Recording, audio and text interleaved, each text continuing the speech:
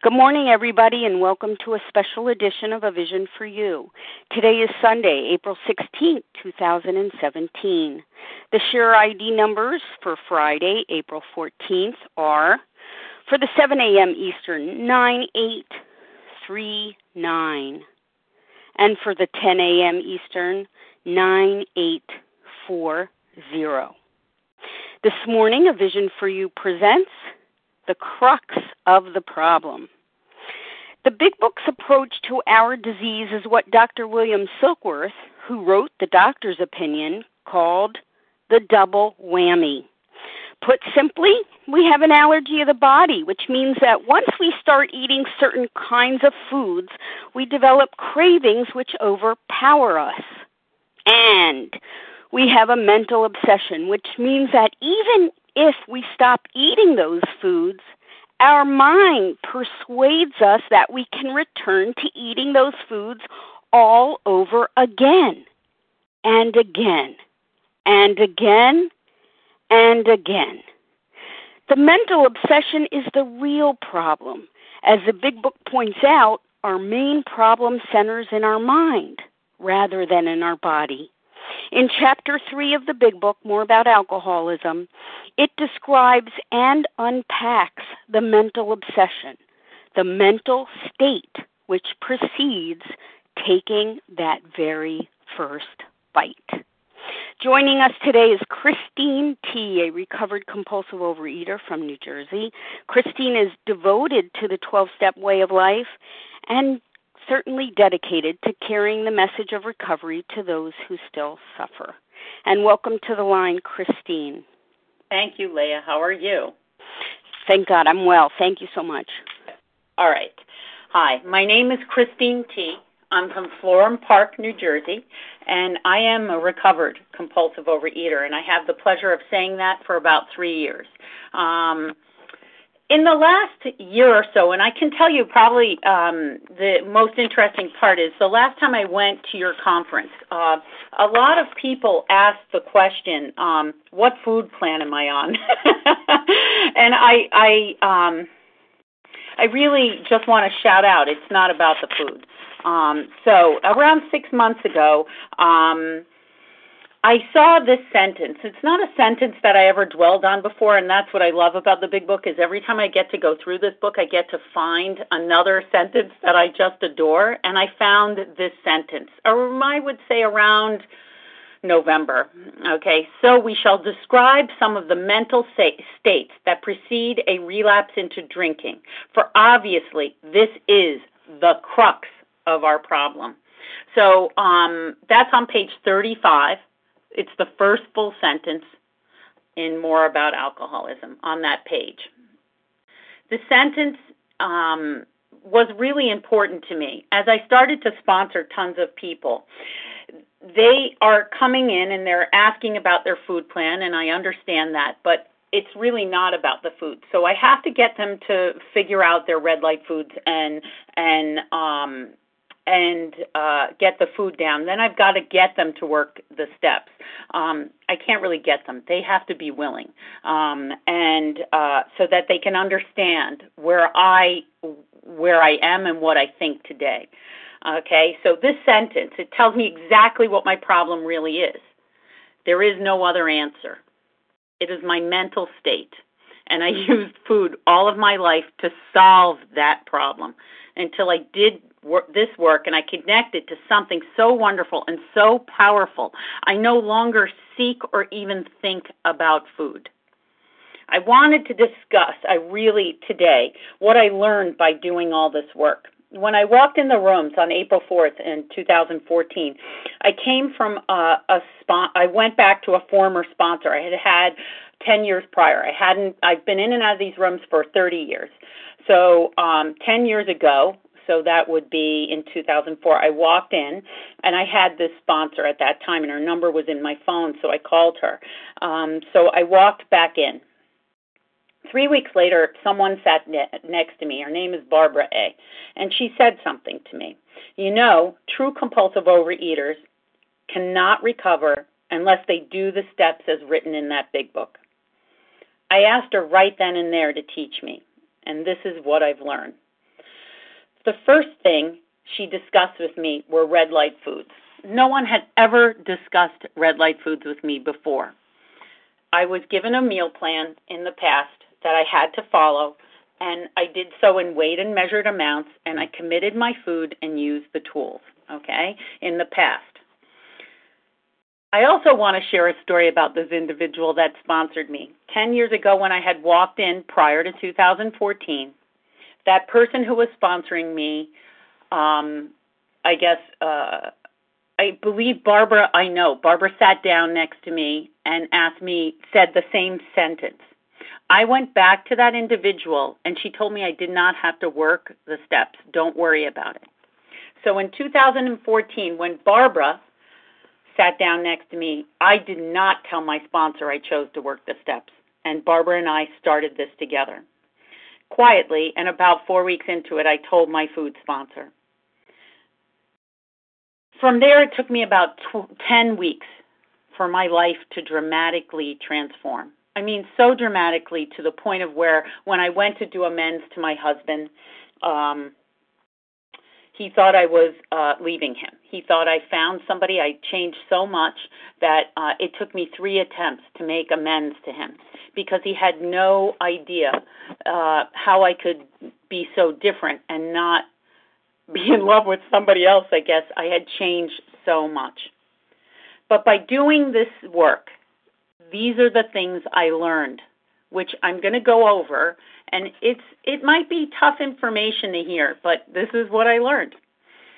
I learned what the solution to that seemingly hopeless state of mind would be. I learned that I could find clear-cut directions in this big book for taking the actions I must take to be assured that I can live like the first 100 recovered alcoholics. I learned the difference between fellowship and program. I learned that although I share a common problem with these people, that in itself will not produce the solution. And I want to kind of expand on that a little and tell you my experience about this and how I got to this. You see, for 27 years, I came in and out of these rooms. I believe I'm 53. So when I was in my 20s, I came in the first time. I actually was in these rooms younger than 18, but I thought these people, it was a dark room in the middle of the South Bronx, and all I can tell you, it was everybody was sharing these emotional things, and I just didn't understand it, and I ran out because I thought everybody was crazy, but I am crazy. So, but I've solved that problem a tad, but I still think I am. So I basically was in and out, and I used the fellowship, okay, as the solution. So when I walked into the rooms, people would tell me what food plan. They discussed food plan. They discussed the tools, and we'd read the steps. And I started in Boston. Then I moved to New York, and I had a year of abstinence. I moved to New York City. I found some meetings, a lot of problem-based rooms, meaning, again, never really discussing the steps. We'd read the steps, but no real discussion. And I've been to like many, many different rooms, but this is in 30 years ago. Then I moved to New Jersey eventually and found rooms again. I moved to New Hampshire. I've been in 4 different states and lived there. And the last time I guess came in the rooms here around here. Again, food-based. My sponsor is my higher power. They don't necessarily work the steps. They tell me step schmeps. They tell me don't worry about it. It'll take 7 years for you to be able to work them. We never discuss them. The tools are the highlights. Okay, weighing and measuring is my highlight. My food plan is my highlight, and all of this. And I make it a year. I used to weigh 330 pounds. And the first time I walked in the rooms, I lost 170 pounds in the first year. Every time I came back, I was older. The next time, 150. The next time, 130. The next time, only 90. Okay? And so what happens is a same food plan over the years, but I'm following the food plan. Weighing and measuring is my solution, and my higher power is the room and the fellowship. So by doing this work, I discovered that sentence that I based this whole thing on is really my problem. I didn't realize it. After a year of abstinence, I am shaking.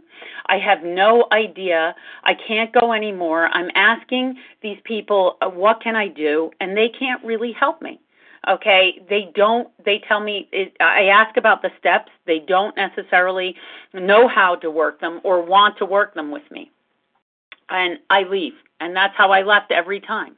So 3 years ago, I come back in. I'm going to go back to what I've learned.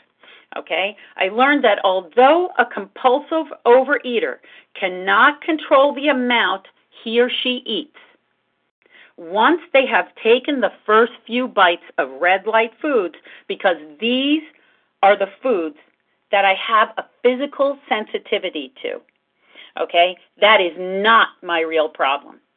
So weighing and measuring and following the tools is not going to help me. Okay? The physical allergy is not what drove me into Overeaters Anonymous for help.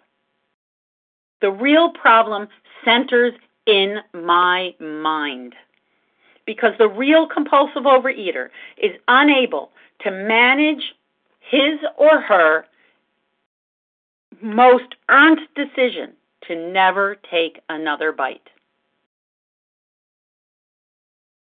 It's heavy-duty words, and it took me it took me a long time, to find this, and I'm ever so grateful.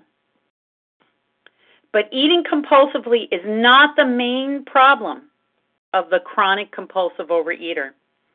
Compulsive overeaters eat and do so almost better than anybody else.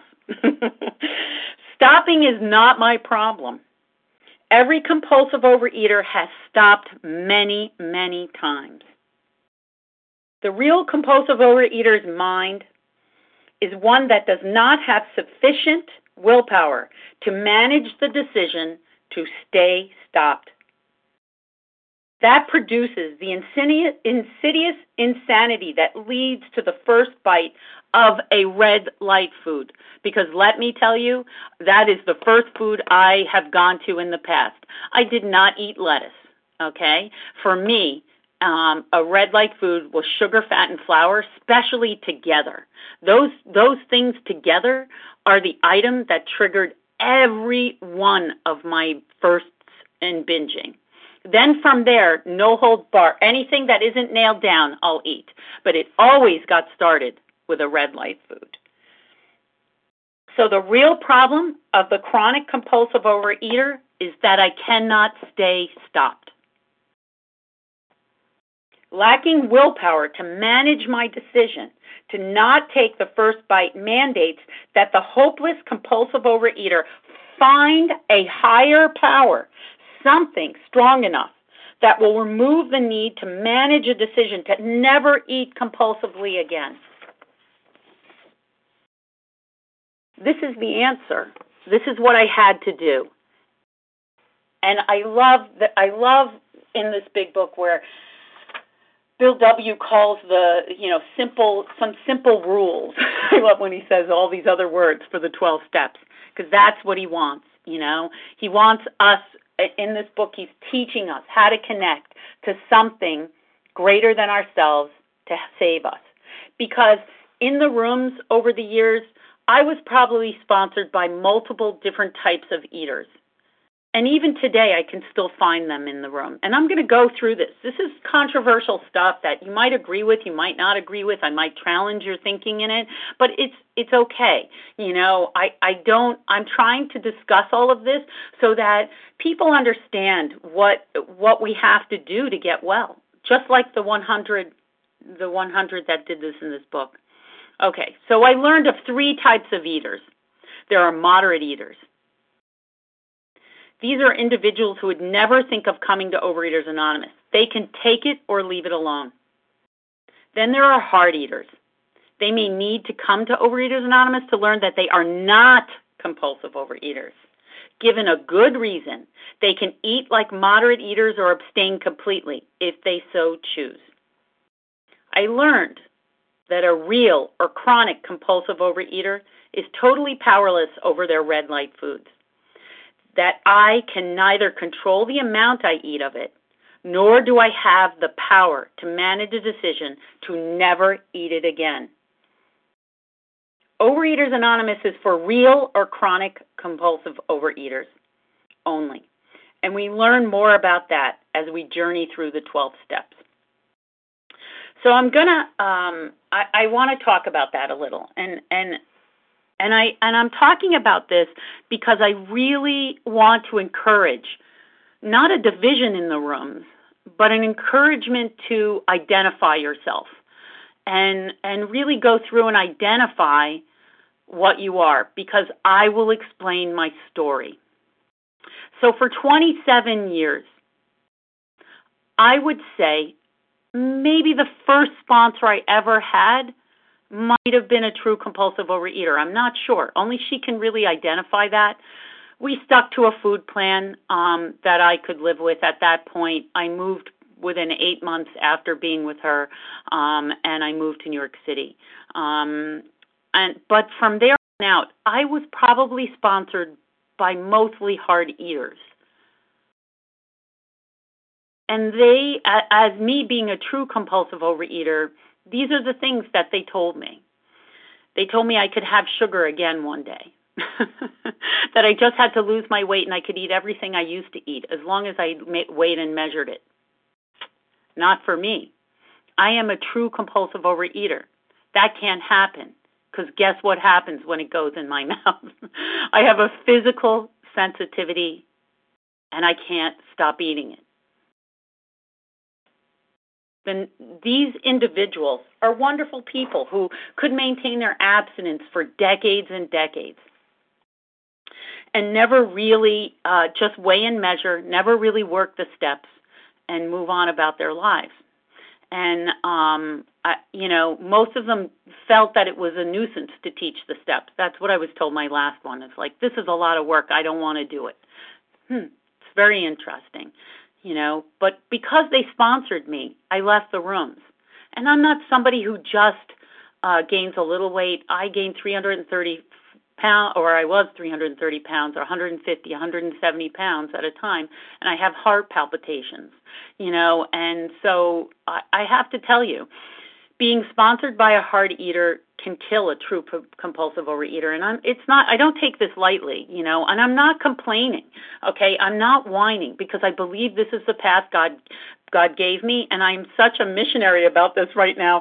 I in the sense that this is how I found sobriety, and I'm really excited. But I also want to teach people that it's so imperative that we find out and define who we are in these rooms, because it's a topic that I believe if we all identify, and Margaret says she's a moderate eater who's in here just to do what she needs to do. If a moderate eater comes towards me to sponsor them, I'll probably bring them over to Margaret, right? Or if Sue has somebody who's a hard eater and she has a compulsive overeater, we might ask, I might bring my hard eater over to her, and I might take her true compulsive overeater, and to help them get through this work and do this work. It's not to separate us, but to join us as a group. So I'm going to discuss some other controversial stuff. Do we have a common problem in Overeaters Anonymous? As an individual that has had several sponsors over the 27 years prior to my big book recovery, I've questioned whether we do. As someone who has sponsored probably by hard eaters, which I just described, they used the tools and the fellowship to get out of the food. They were able to maintain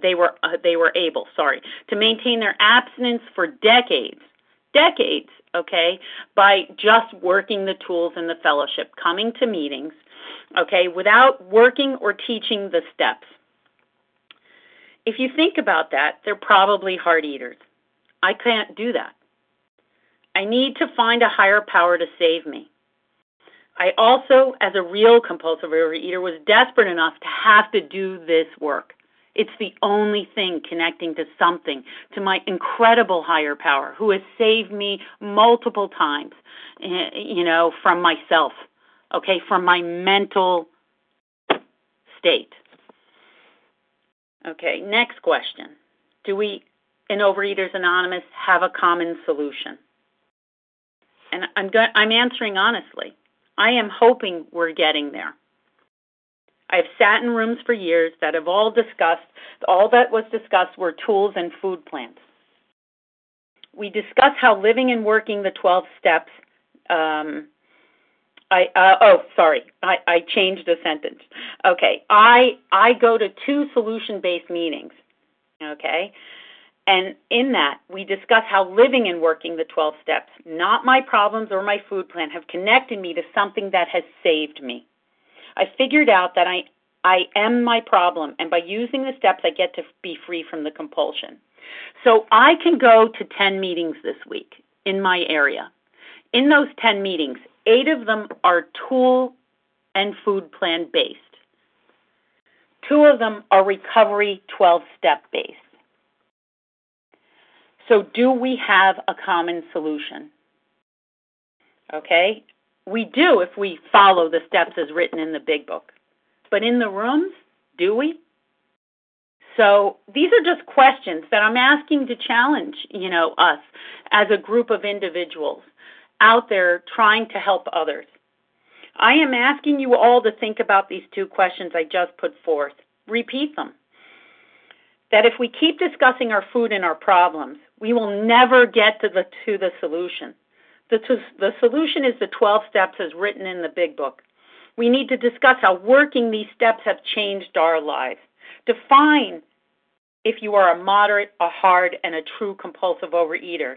The true compulsive overeater should only be sponsored by other true compulsive overeaters. Otherwise, this person has no chance to recover. They could literally die.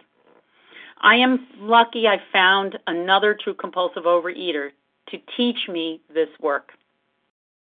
And now I'm going to tell you a little about my story and my transformation so you understand what I've done. I'm crying. I have lived in hell for 50 years of my own self. I was a heavily resentful individual that thought everyone in my life was out to get me. I had many, many, many resentments. Very little fears and not many harms, but extremely resentment heavy.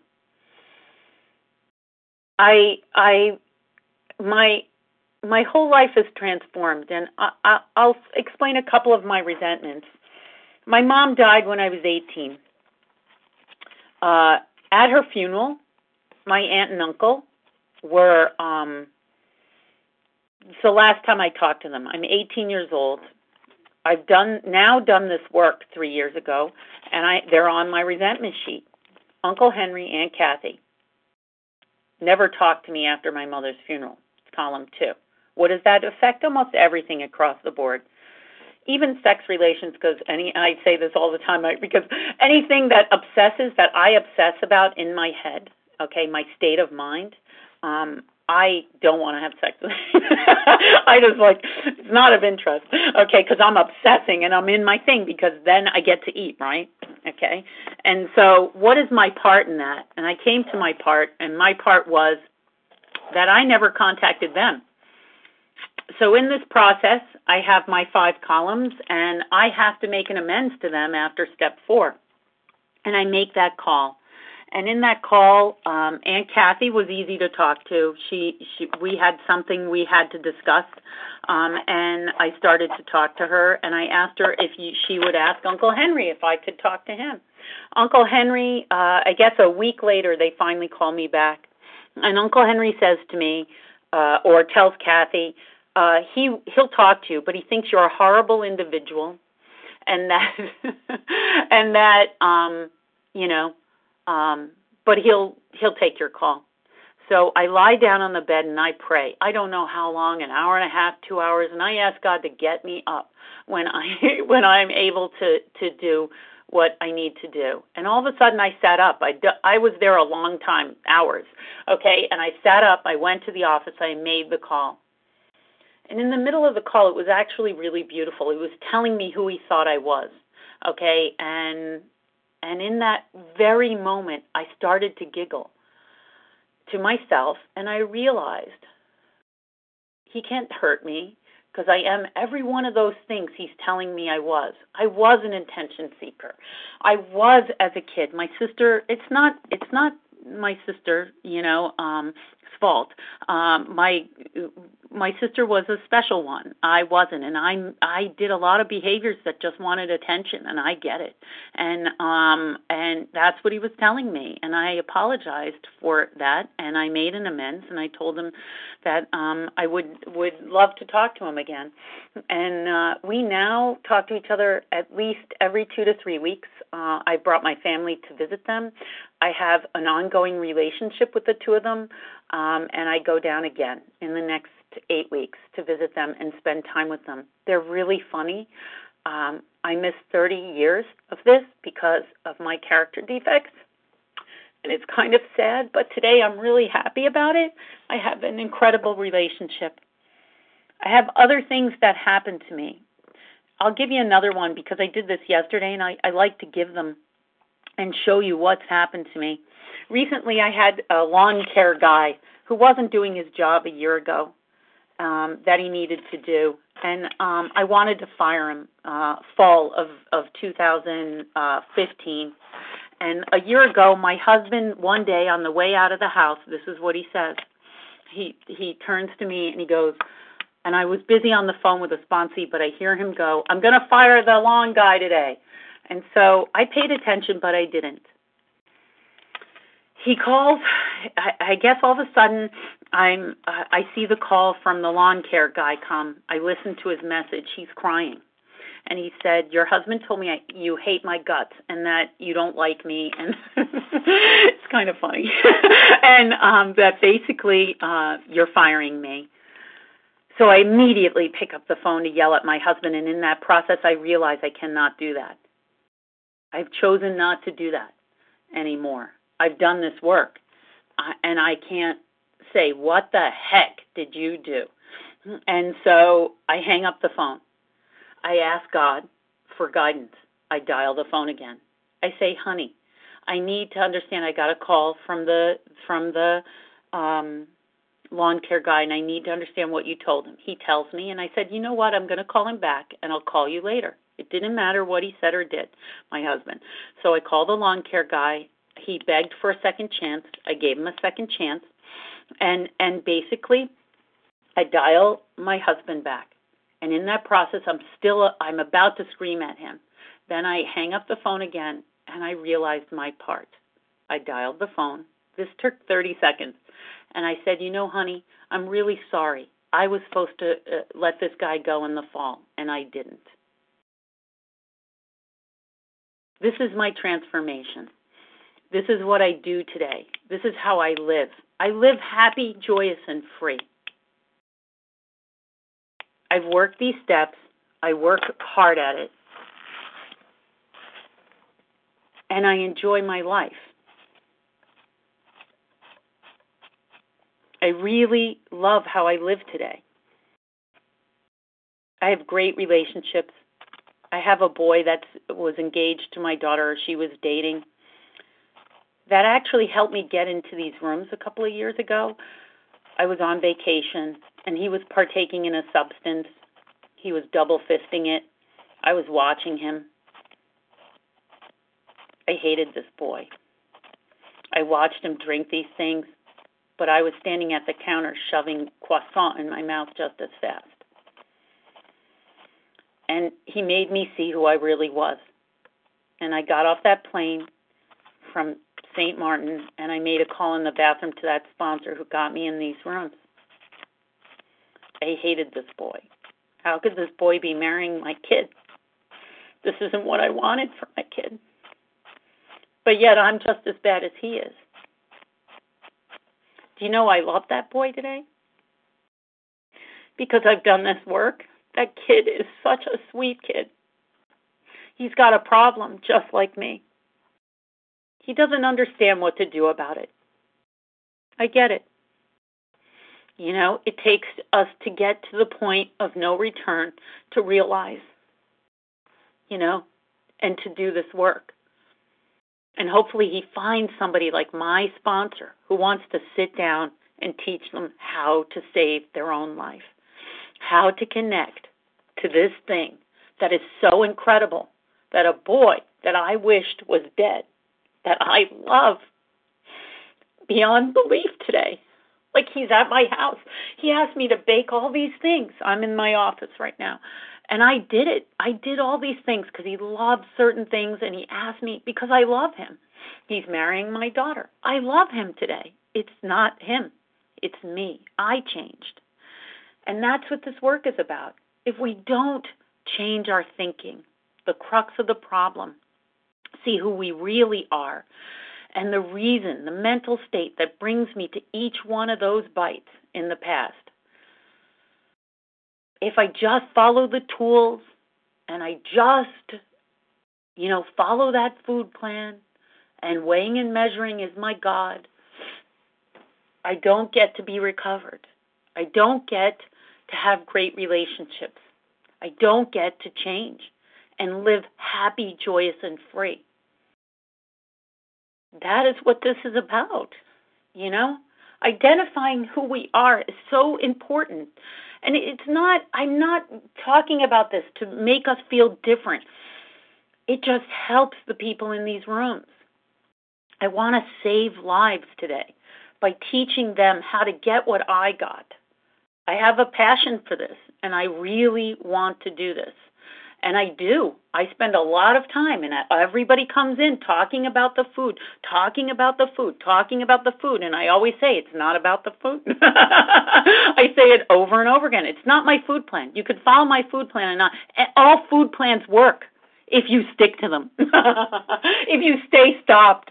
And that's our problem. We can't stay stopped because I have this other side to this addiction that, that mental state is my issue. And the only thing that solves that is to connecting to something greater than myself. And that's it. This is my life today. I'm really grateful, and I'm really happy that I get to speak to you and that I can tell you how I got here. So I know that I'm ending 10 minutes early, but I'm shocked that I made it to 30. We only have 10-minute kind of slots to speak, so it's really hard. But I'm going to open it for questions. Is that okay, Leah? Of course. Thank you so much, Christine, for bringing to life in Technicolor the greater aspect of our illness, our thinking, our minds.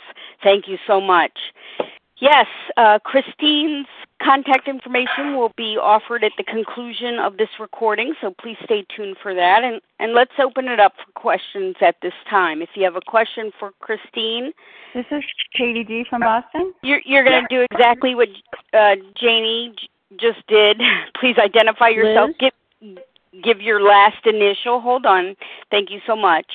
You'll need to press *1 to unmute to do so. Okay, so I have, is that Janie or Jamie? Matt M. I got Jack M. Matt M. It's Matt M. Matt M. Sorry about that. Liz F. Katie G. from Boston. Katie G. Okay, let's start with Katie G, please. Thanks. Oops, sorry, Leah. It's Katie G. Okay, sorry. Thank you, Christine. What a beautiful presentation. I just was hoping you could talk about how you work your program now in terms of 10, 11, and 12, in terms of staying away from the crazy thinking, identifying when it does come, and things like that. Thank you. Sure. Okay. So I'll start with the 10-step because that's the key. Because what I find after teaching this to a lot of people, that seems where everybody stops cleaning. I don't know why, but it's hard, I always feel 1 through 9. I always tell everybody I've been crying, so my nose is dripping and I can't find a tissue. I feel that 1 through 9 are the easy part. It's living in 10, 11, and 12. It's not difficult, but people, for some reason, find it hard to keep cleaning. But I clean at the moment it happens. So the moment I wake up in the morning and I thank God for everything. I lay in bed just saying, thank you, thank you, thank you, thank you, thank you. And then I get up and I go about my day. But the moment I do something, I get a real sick feeling in my stomach. I never understood what that feeling was. My stomach turns. Some people get it in their throat. Some people just get tense altogether.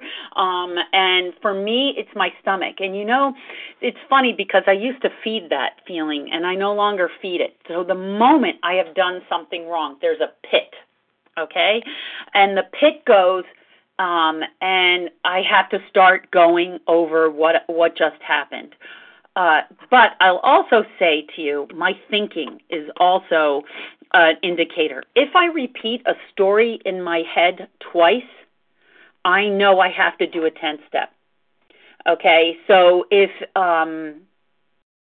something's gone on and I'm telling myself, that talk, something, and then all of a sudden it comes back a second time, I've got to clean that up, okay? And I've got to figure out why. If I tell it a third time and I haven't figured out why the first or second and that thing is going in my head again, I actually get out physical paper and do a 10-step.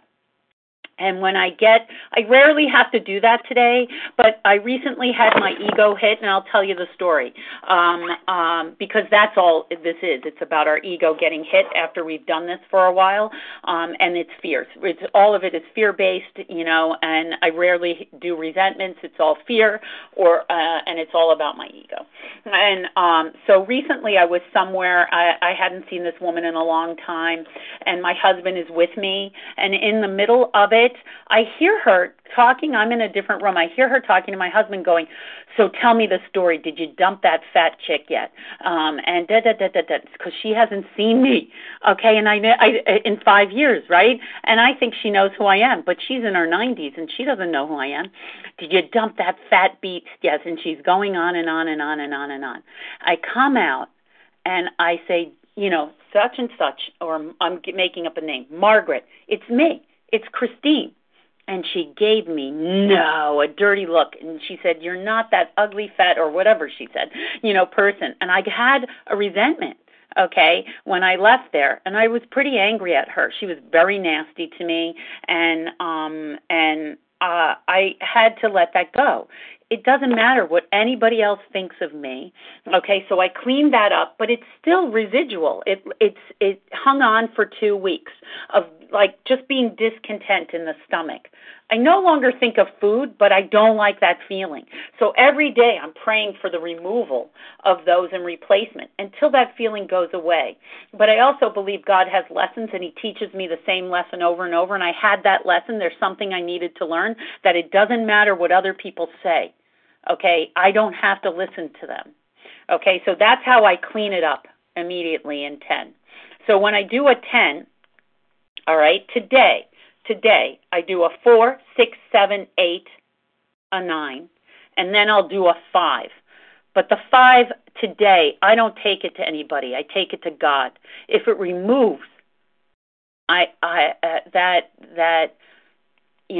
defect and I start behaving, then if it doesn't, I talk to my sponsor, okay, because I go back at it and I realize that I might have got my part wrong, okay, but it's rare. Sometimes I just need to have a conversation about it, and but it's rare that I do that. I go to God, okay, so 11, okay, 11, at night, thank God for my day. I clean up everything I can right before I go to bed. And then anything I have to make an amends for, I think about that I will. But since I'm cleaning all day long, I rarely find 11s at night. Okay? And I just thank God for giving me this day. And I let go of things maybe that I've identified that I don't want to be like anymore. And I ask for them to be removed. And I go to bed peacefully, knowing that I have this God and that he'll help me the next day. Living in 12. What I've discovered recently, this is recent after 3 years of doing this, but I don't know, I had this major discovery, is that this is a miracle. Okay, step 12. Because by teaching others these steps, I get to transform more. I take a lot of people on because I really feel this is my mission, that I get to stay here and clean more, and I'll explain that. It is in taking, I can tell you where I'm in a car, helping someone with their 4-step, and in the middle of that process, she has something written about her sister. And I say, in the middle, I realize another character defect of mine. I ask her, I need to stop a second. I write everything I need to on the paper. At that given moment, I stop the middle of the step 4. Because if I let go of that, I will forget that I have another resentment that I need to write. I do the resentment on the paper rapidly, and I move on. It is through helping others that I get to learn more about me again, and I get to clean up even more. It's a miracle to me, and I just didn't realize even, how helping someone else continues, even though all the book says it. It just is, I manifest it now, and I see the changes, and I see how helping someone else do this work, how I get to help mine. And I've done 3 of my major defects or resentments by helping others. I got to different conclusions that I had originally came to, and really got to the character defects that really were operating that by working with others and by changing the words around a little. Some of those character defects dropped more. And this is I'm not perfect. I still have them, and I still perform them, and I still will never be perfect, because if I was, I would be God, right? And I'm not. I'm just a humble servant, and I continue looking every day. I hope that answered all of your questions. Thank you, Katie G. Let's go to Liz S. now. Your question, please. Hi, Christine. Thank you so much for everything that you said. I have a question about Step 10, and I'm wondering about your feelings about starting Step 10 as early as Step 1 and 2, because certainly resentments can begin at that stage. And that's my question. Right. I guess I have a hard time with that, because if they can't get to their part accurately, what's the use of, I guess I want them, number 1, to have the food down. Number 2, to believe in something that can save them, right? And all they have to do is be willing to believe in that. There's nothing more needed. It's just a willingness to believe that there's something out there. Then are you willing to give that something a try? And that's all they have to say, they're willing to me. And if they are, then that's it, we proceed. But I need to see in Step 4 if they can get their part right. Because I've had people who I work with, I've worked with people from AA, I've worked from people in all different programs, and it's really quite interesting. And they're dually addicted. They're in this room, and they're for food, okay, and I'm helping them. But I've seen their 4 steps, and sometimes in their 4th column, they have tons of justifications versus really what their part really is. So this is the deal. I need them to get through the book, to get to how it works, to be able to work their 4th step, for them to get their part right. Because let's be honest, if they don't get their part right, what's the use of doing a 10th step? Right. Thank you. Thanks, Liz S. Matt M., your question, please. Hi, thank you for your service, Christine T. My name is Matt M. I'm calling from New Jersey, and the questions I had was, what do you do if you're not sure if you're a hard eater or compulsive overeater? And then, as far as the 4th step is concerned, what am I trying to say? How many days abstinence should I be abstinent for before I commence to work on the steps again? Just for me, okay, how I work as a sponsor, and that's all I can talk about, really. The truth is, I sponsor all different kinds of eaters, so except for anorexics, because I have to be honest, I don't understand them from this perspective. They don't want to eat, and I can't stop. So there's a whole different kind of thing in that, and I've tried. It doesn't work. for me. I can't. I don't know how. I'm not that. I just think as we go through the book, you can try all the little things they tell you to try and figure out what you are. But for me, sponsoring, so from the beginning, I only sponsor people who want to go through the steps. That's it. I really don't like to sponsor food, but in about 5 to 6 weeks, you'll just be sending food to me via text because I need to move on to the next sufferer. So, or email, whatever. But in the beginning, and my sponsor has taught me, she has this great way of doing it. We give you assignments, and after about 21 days, I'll push you through the book. But I will tell you, I've had somebody come back in the last 2 weeks, and I hope she's listening, and she's done the steps before. She's been in this program. I sponsored her in the past. She's a week abstinent, and I'm trying to take her through the steps again because we're just going to do it. She didn't fully complete it, and we're going to go back from the beginning and take her through because it's different with each person. So I can say I have these kind of rules, but they're not really rules, because I have to hear what each person needs or wants. But you need to be clear and out of the food because I can't really help you.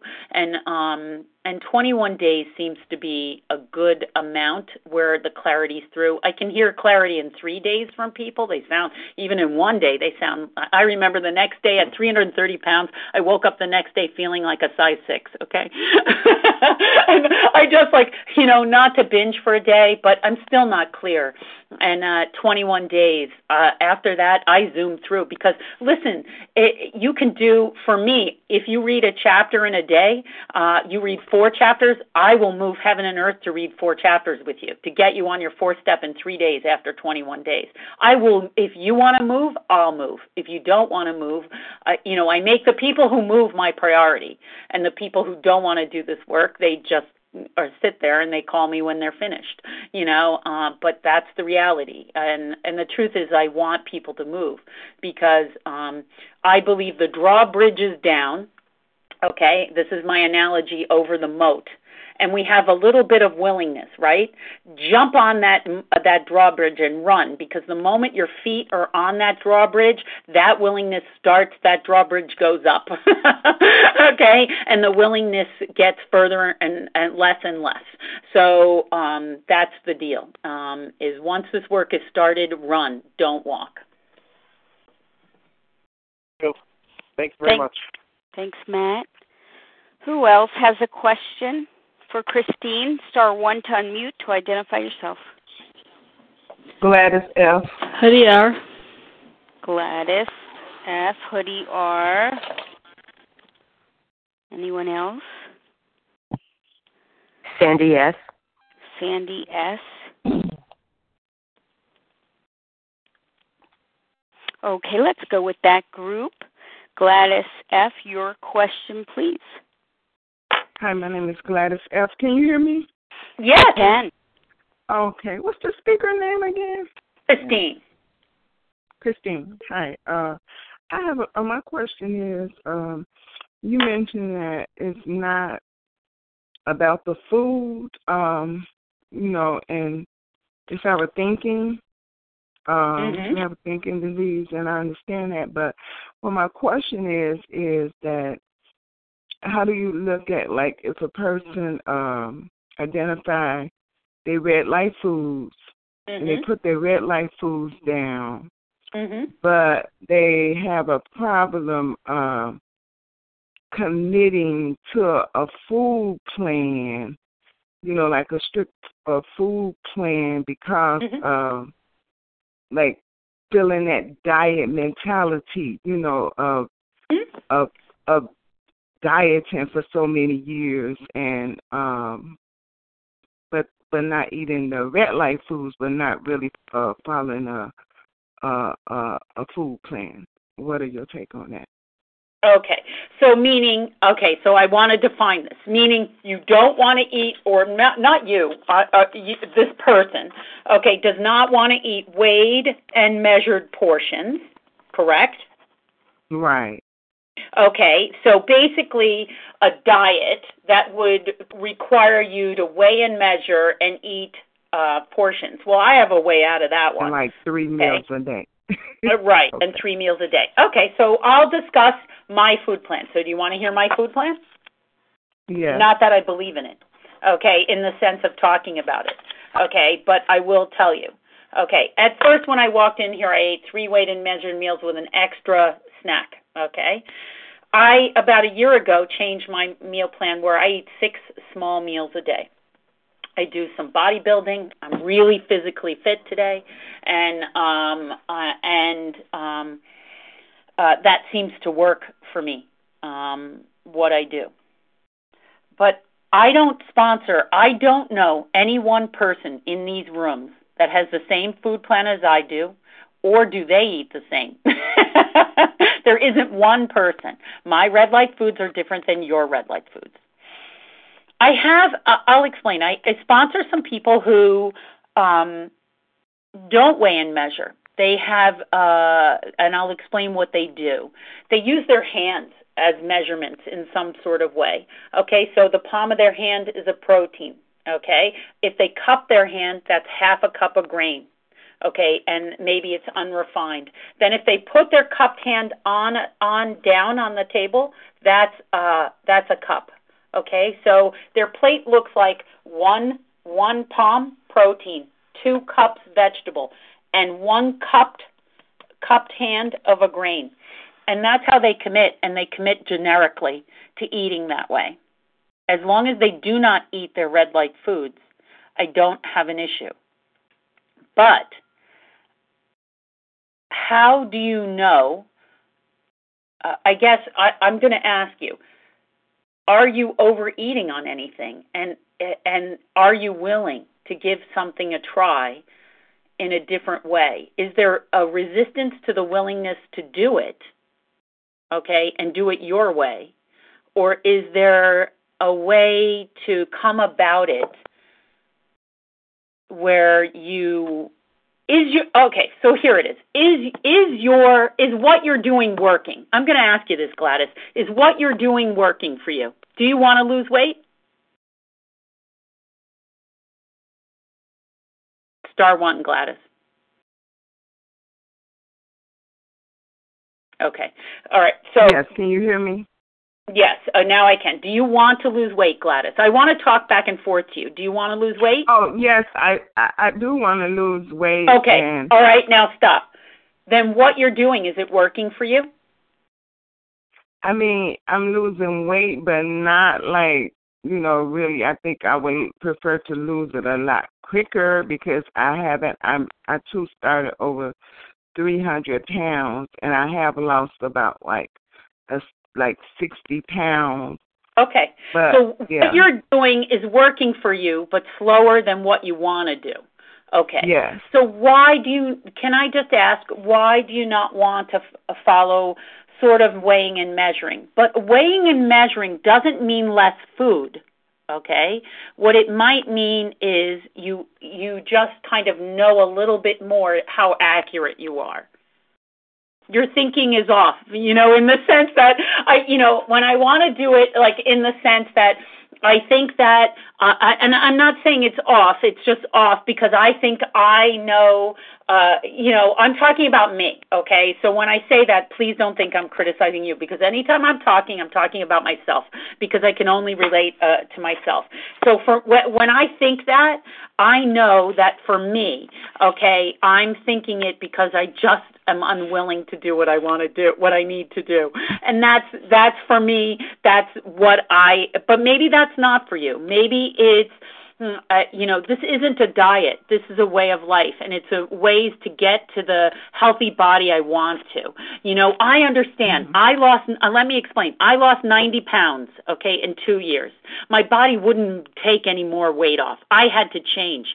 Listen to me, Gladys. I got rid of all carbohydrates, all of them, okay? My carbohydrates come from vegetables and fruit, okay? And I don't even like talking about this, but I made a change a year ago, and I was in love with bananas. I thought that was okay, but a banana is a red light food for me. I had to change my whole thing, but because I did all this, I changed the way I eat. I've lost a lot more weight. I feel really healthy. I started to move, and I did what I needed to do, and I didn't die from it. Okay? Okay. Because that is it's just the means to getting to this real work. Okay, I put this down, I get really clear. I weigh and measure everything, and then I can do the real work. Okay, and when I do this real work, it doesn't matter what the hell I follow. I'll follow any food plan because I don't really care about it anymore. It's not important anymore. Okay, it doesn't matter anymore. Oh. You know, it doesn't matter that I have to weigh and measure. It's not important. And I do weigh and measure, but it's not important. I don't feel bad for myself. I don't call into restaurants and find what they're eating anymore because I can basically eat anywhere. I just spent a month in Asia. I was a month in New Zealand and a week or 10 days in Australia. I came back weighing the same as before I went. And I didn't find out where that food was served or anything. You know, I know exactly what I have to do today, nor did I obsess about it. Oh, okay. You can do it.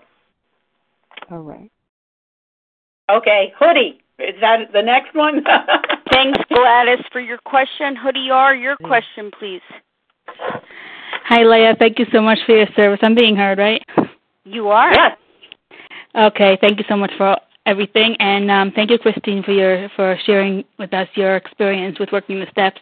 And I heard you share, and see if I was mistaken, if I heard right, that you made an amends to your aunt and uncle after the fourth step, and I want to know more about that. And also, if you could expand a little bit on your step 11 and how you work on getting that ego out on a daily basis. That it's not that's it. Yeah, it's not easy. It's a constant battle because it constantly wants to regrow because I think what I know is more important. Okay, I'll talk about my 4-step. That's my 4-step inventory with my aunt and uncle. What would you like to know about that? A little bit more about that, how that went on, how the 4-step went? I don't understand what you would like to know about that. Explain that a little. I just heard that, I don't know, maybe I heard wrong, but that after you finished your 4th step, you went to step 9, and I thought that we go through the steps in order. So I wanted to know if I just heard wrong. Correct. Yeah, I was just sharing in my 4th step. You're correct. I did a 5. I admitted it. Okay. I did a 6 and 7 and 8 where I organized amends, and in 9 I did make amends to them. You're correct.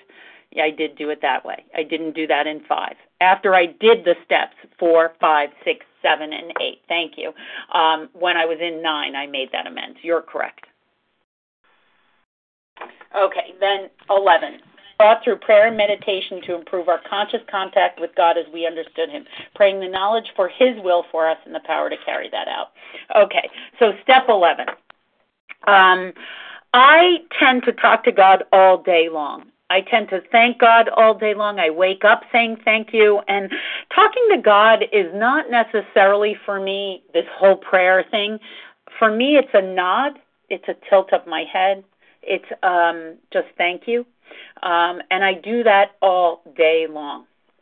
But a huge part of what I do is meditation. And I'll tell you, right before I started this, I meditated for 7 minutes. And I had an incredible meditation. Okay, so I started meditating years ago. It's a practice I dropped for a very long time, but I picked up where I left off, just like my disease does. Did over all those years. My meditation before I got on this phone was amazing. I closed my eyes, and the moment I asked God to come in, I started sobbing just really crying. I can cry just based on it. And I felt so full, okay, full of love, full of him, full of whatever that thing is out there that's incredible, okay? And I asked him to speak through me versus me speaking. But in that, I got a hum. I get a hum.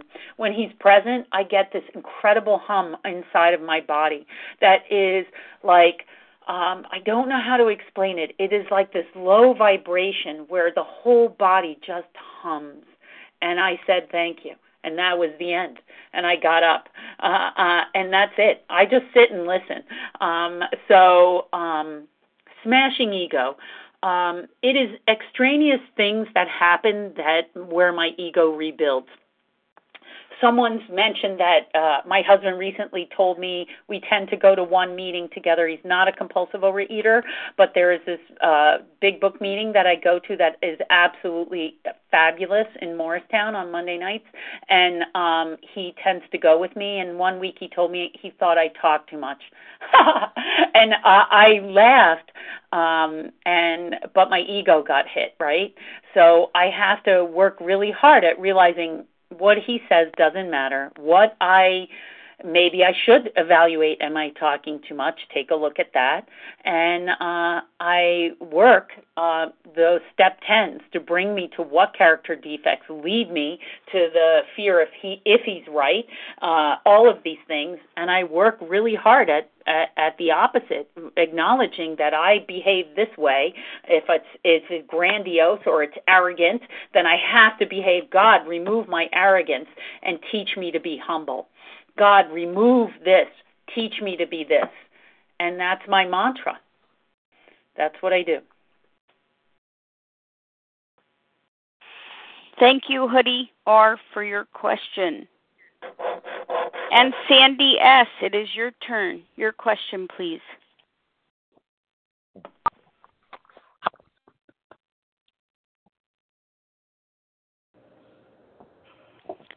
Sandy S., *1 to unmute.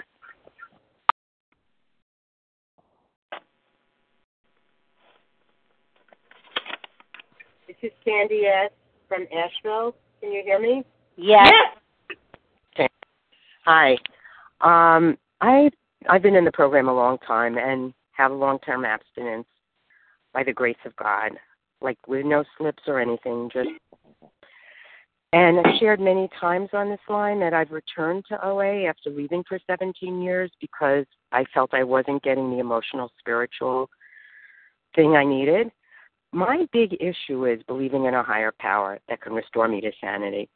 I definitely believe that God has kept me abstinent. I mean, I could not do it. But I have difficulty believing because I've really begged God to remove my fear. And also this other thing, comparisons, constantly getting angry that someone has more than me. And I realize how, definitely self-knowledge has availed me nothing. I mean, I know a lot. It's like worthless. So I just would like to hear how you had a relationship with a higher power, because I'm definitely an agnostic that wants to be a believer. And whether specifically you give me one example of a debilitating fear that you feel has been removed. Because it's easy to see abstinence working, like whether you're abstinent or not. Mm-hmm. It's very difficult to see the psychic change. And with that, I pass. Okay, so I'll give you two. Okay, so the biggest one that I had, okay, and I'll go a little into my God in the past and how I got here. Okay, I'm a former Catholic who went to church as a child by a dad who was not an exemplary Catholic.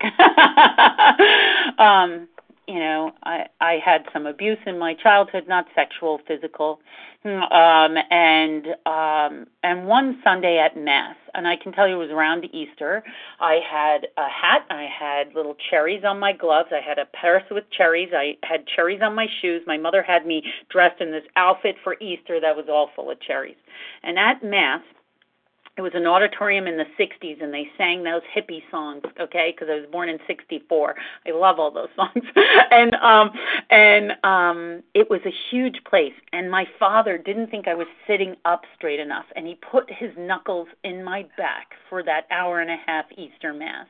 And I had bruises all over my back. And during Mass, I remember thinking, if this is the God that he wants me to believe in, I refuse to believe it. And I decided that I wanted a God that was different, that was loving, kind. I'm 9 years old, mind you, okay? I know this sounds crazy. I remember this explicitly, okay, because I know what I was wearing and that it hurt. Those knuckles hurt. And I just thought, I'm going to believe in something that's better than this. And I raised my kids Catholic and all this, but I realized when I came back in here a little bit before that my God is loving, kind, and gentle. So is my sponsor today. I don't have any sponsor who's nasty or mean-spirited or yelling at me or telling me who they think I am. I only hang around with people who are kind, loving, and gentle today. And in that very second, I wanted to believe in something so different than my father had for me in that moment. That's kind of what I came back in and developed. So when I came here, all you have to be is, and my God is something of the universe, okay? It's something universal. It's not the traditional, probably God I was taught as a child. It's what makes this earth rotate. Conception happen, the leaves coming out of a bud. But for me, it is this awesome thing that is so much more powerful than I am. And am I willing to believe it in the beginning that it can save me? Why not? What I'm doing isn't working. I'm not able to solve my problems, am I? So what is the use? I can't. I'm thinking sickly. I'm not able. Why not give that thing a try? What do I have to lose? So I believed that this thing at that very moment. Why not? What's the use? I'm done. I want to die. So I might as well try. Okay. So the next one is: am I willing to put my whole self into this? And turn my whole life over to this? Why not try it? If I keep questioning it, I'm never going to try it, right? So I decide, okay, I'm going to do that. But it's not really until we're really working and living these steps do the miracles start to happen. And here are the two miracles. So when I do my amends, as the girl said, in my fourth I did this, I made my fifth, I go 6, 7, 8, and 9. I make my amends to Uncle Henry. I never thought in my entire life I would ever be talking to these people again in my life. I hated them. The fact that I had this man on the phone and he told me my worst nightmare, in person, or not in person, but via a phone, my worst nightmare, who he thought I really was. If that's not facing a fear, I don't know what else. And I was everything he told me, and I giggled. I thank God. In the middle of that, I looked at the thing and I thought this was the miracle, that I could listen to this man tell me my worst nightmare of who he thought I was and me say, yeah, you're right. I don't know what that is, except that God was with me, or whatever that thing out there that rotates this earth that I believe in. I felt protected. I giggled. Okay, and I thought, yeah, this is a real miracle. My next miracle. It's real. I have so many. I have the one about loving this boy. My husband and I talked about thinking of, like this kid, how can we get rid of him? Like we really did, okay? And I love this kid like he's my own child, like my own child. I would protect him and do anything. This boy who's marrying my daughter, I love him, okay? And there's beauty to that, okay? That's a fear, okay? Here's another one, okay? I was afraid of flying. My husband has a job where he flies all around the world constantly. He has asked me for 15 years to travel with him.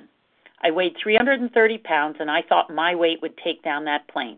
Anytime there was turbulence on a plane, I would start screaming, ah, like crazy, okay? Since I've done this work, I traveled to 12 countries in the past year, okay? I have gotten on planes. I hired in New Zealand a private plane for the day to fly me over mountains and land up and down to the southern Alps of New Zealand. I was in that plane for 8 hours, a single-engine plane. This kid was looking at an iPad and not looking in the sky. And they said, I'm going to tell you, and this kid, they said over the radio, there's a plane in the air, there's a plane. He goes, I showed him the helicopter over there. I'm sitting in the front next to him as he's flying this plane. He's 26 years old. And I never had a fear in my entire life that I was going to die. I never thought, don't get in the plane. I never worried about it. He took off and landed. I landed on the top of Mount Tasman, a glacier. I walked in a glacier. I never thought once that I was not going to make it. I never think twice. I take 18-hour flights all over the world today. I never, ever think that, oh, my God, what's going to happen to me? Whereas I couldn't travel with my husband. I didn't know how. I no longer have fear of any of that. Nothing. I never think about it. I get on the damn plane. I fall asleep. I don't take pills. I don't do anything. I know all the stewardesses on the flight to Hong Kong and back. Not Hong Kong, Narita. Okay, and that's the truth. I mean, I get to see the world because I am no longer a prisoner of my own mind, because I believe that there is something out there, and if he wants me, he'll take me, and I don't care because I'm ready. Thank you, Sandy S., for your question. And we'll take another group who might have a question for Christine. Press star 1 to unmute and identify yourself, please.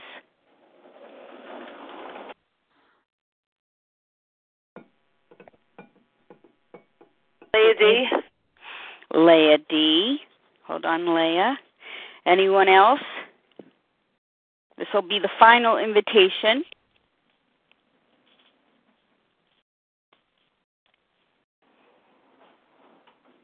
If it's on your mind, it's probably on the mind of numerous others. Hi there, can I be heard? Yes, and your name, please. Hi, my name's Aisha, grateful, recovering compulsive overeater. And Christine, thank you so much. Hold on, I'm sorry. One moment. Leah D is first. Your name again, please? Aisha. Aisha. Okay, one moment, please. Yeah, sure, thanks. Anyone else? Okay, let's start with Leah D. Please go ahead. Hi, good morning. Thank you so much for sharing. Can I be heard? Yes. Yes. Okay. Words can't express the identification and gratitude. You get a new sponsee. She's got some abstinence. Tell me how you go through the first beginning steps. I want to hear what you do with the doctor's opinion, getting the first step, second step, third step. Just give me a beginning scenario. Thank you. Okay. So basically, I send out a questionnaire called the Unmanageability Questionnaire, Step 1. How unmanageable is their life? And really, if they fill that out, that's just willingness right there. Some procrastinate for months, okay? So I know their willingness is like they're hesitating. I don't know why, but I leave it in their court, okay? I recently sent that out at 8 a.m. and someone had it back to me by noon, okay? This is a retread, somebody coming back to me. And the fact that she filled that out in 4 hours is amazing. We're already on the second chapter. Okay, so what happens is they fill that out, and that's really for them. Okay, I get to read it because I get to see some things. I get to see their relationship with God. There's questions in it that are fabulous, and I get to kind of see what I'm about to kind of hit up against, maybe in some areas, and that where I can dwell in the book with. Then at that point, they read the doctor's opinion highlight. Okay? I go over my highlights. When they're done, they call me. I go over my highlights in doctor opinion. They go over their highlights. I send them questions. Okay? So this is how it goes. I don't really deal until I get to how it works, okay, with 2 and 3. And I have some questionnaires that I send out, and they have to kind of write a little dialogue about it. And then at that point, we have read all of these chapters, the doctor's opinion, all the way to where you start. I can tell you where step 2, hold on, I've got my little cheat sheet. I have a cheat sheet. I'm not very good at memorizing. So page 46, second paragraph through 63. Okay, that's step 2. Okay. And step 3, page 63, second paragraph through 64, first paragraph. That's step 3. That's where I deal with them. But basically, they read a chapter. We read highlights together. I send them questions. They read a chapter. They tell me they're done. I read highlights, and we get until we get to those areas in the big book, and then we deal with a couple of questionnaires, and we move forward on to step 4. Hope that answered it. Thank you, Leah D. Our final question this morning comes from Aisha. Thank you so much, and thanks for everybody on this call. My question is, how do you handle a sponsee who has shown great willingness in terms of doing the homework and showing up, but keeps relapsing? Not easy. What I've been learning to do is the moment that occurs, this is when it occurs about the 3rd time, I tell them to get 3 days of abstinence and call me. And when they can get 3 days of abstinence, then they start to call me. I'll give them a little project kind of to do. And I love my sponsor. It makes you write a story of what it would be like, the best day in your life, in a recovered state. And little kind of things to get them going so that I can start moving again. And I had somebody who did this who has an incredible recovery. She had to have her bottom, and that's the thing. They're not at bottom yet. Okay, so even if we do this work, I don't know if it's going to work. And I'll give you an example. She's such a wonderful person. She was trying to, I guess we started in March. So March, April, May, June. She finally had some incident happen to her where she gained so much weight in a week, a piece of clothing didn't fit. And that made her realize, and I had done some of the chapters with her, what she was doing. And that was her bottom. So we can't help anybody get to bottom, but what I've also learned is part of page 96 is I have to move on. Okay? So I have to move to the next fellow sufferer. I'm not mean about it. I just kind of say, if you can get 3 days together, call me. But I have to move to the next person because that's what this missionary work kind of does for me. I have to be out there helping others because there's someone else that wants what I have. And I love 96. I read 96 all the time, okay, because I want to be helping here. I'm going to read it. I'm trying to flip to it. Do not be discouraged if your prospect does not respond at once. Search out another alcoholic and try again. You are sure to find someone desperate enough. Okay, there you go. Desperate enough to accept with eagerness what you have to offer. We find it a waste of time to keep chasing a man who cannot or will not work with you. If you leave such a person alone, he may soon become convinced that he cannot recover by himself. To spend too much time on any one situation is to deny some other alcoholic an opportunity to live and be happy. Get it? That's it. That's how I live today. I know there's somebody else out there that I have to help. It's not me. They need to hit their bottom. And I can't sit there and help them hit bottom as I needed to hit mine. And I just asked them to try and get 3 days together and call me. Thank you so much. Thank you, Aisha. And, of course, thank you, Christine, for spending time with us this morning. It's always a pleasure. You've been so helpful today by sharing your experience, strength, and hope with all of us. Thank you so much. Let's close from page 164. Our book is meant to be suggestive only. We realize we know only a little. God will constantly disclose more to you and to us. Ask him in your morning meditation what you can do each day for the man who is still sick. The answers will come if your own house is in order. But obviously you cannot transmit something you haven't got. See to it that your relationship with him is right, and great events will come to pass for you and countless others. This is a great fact for us.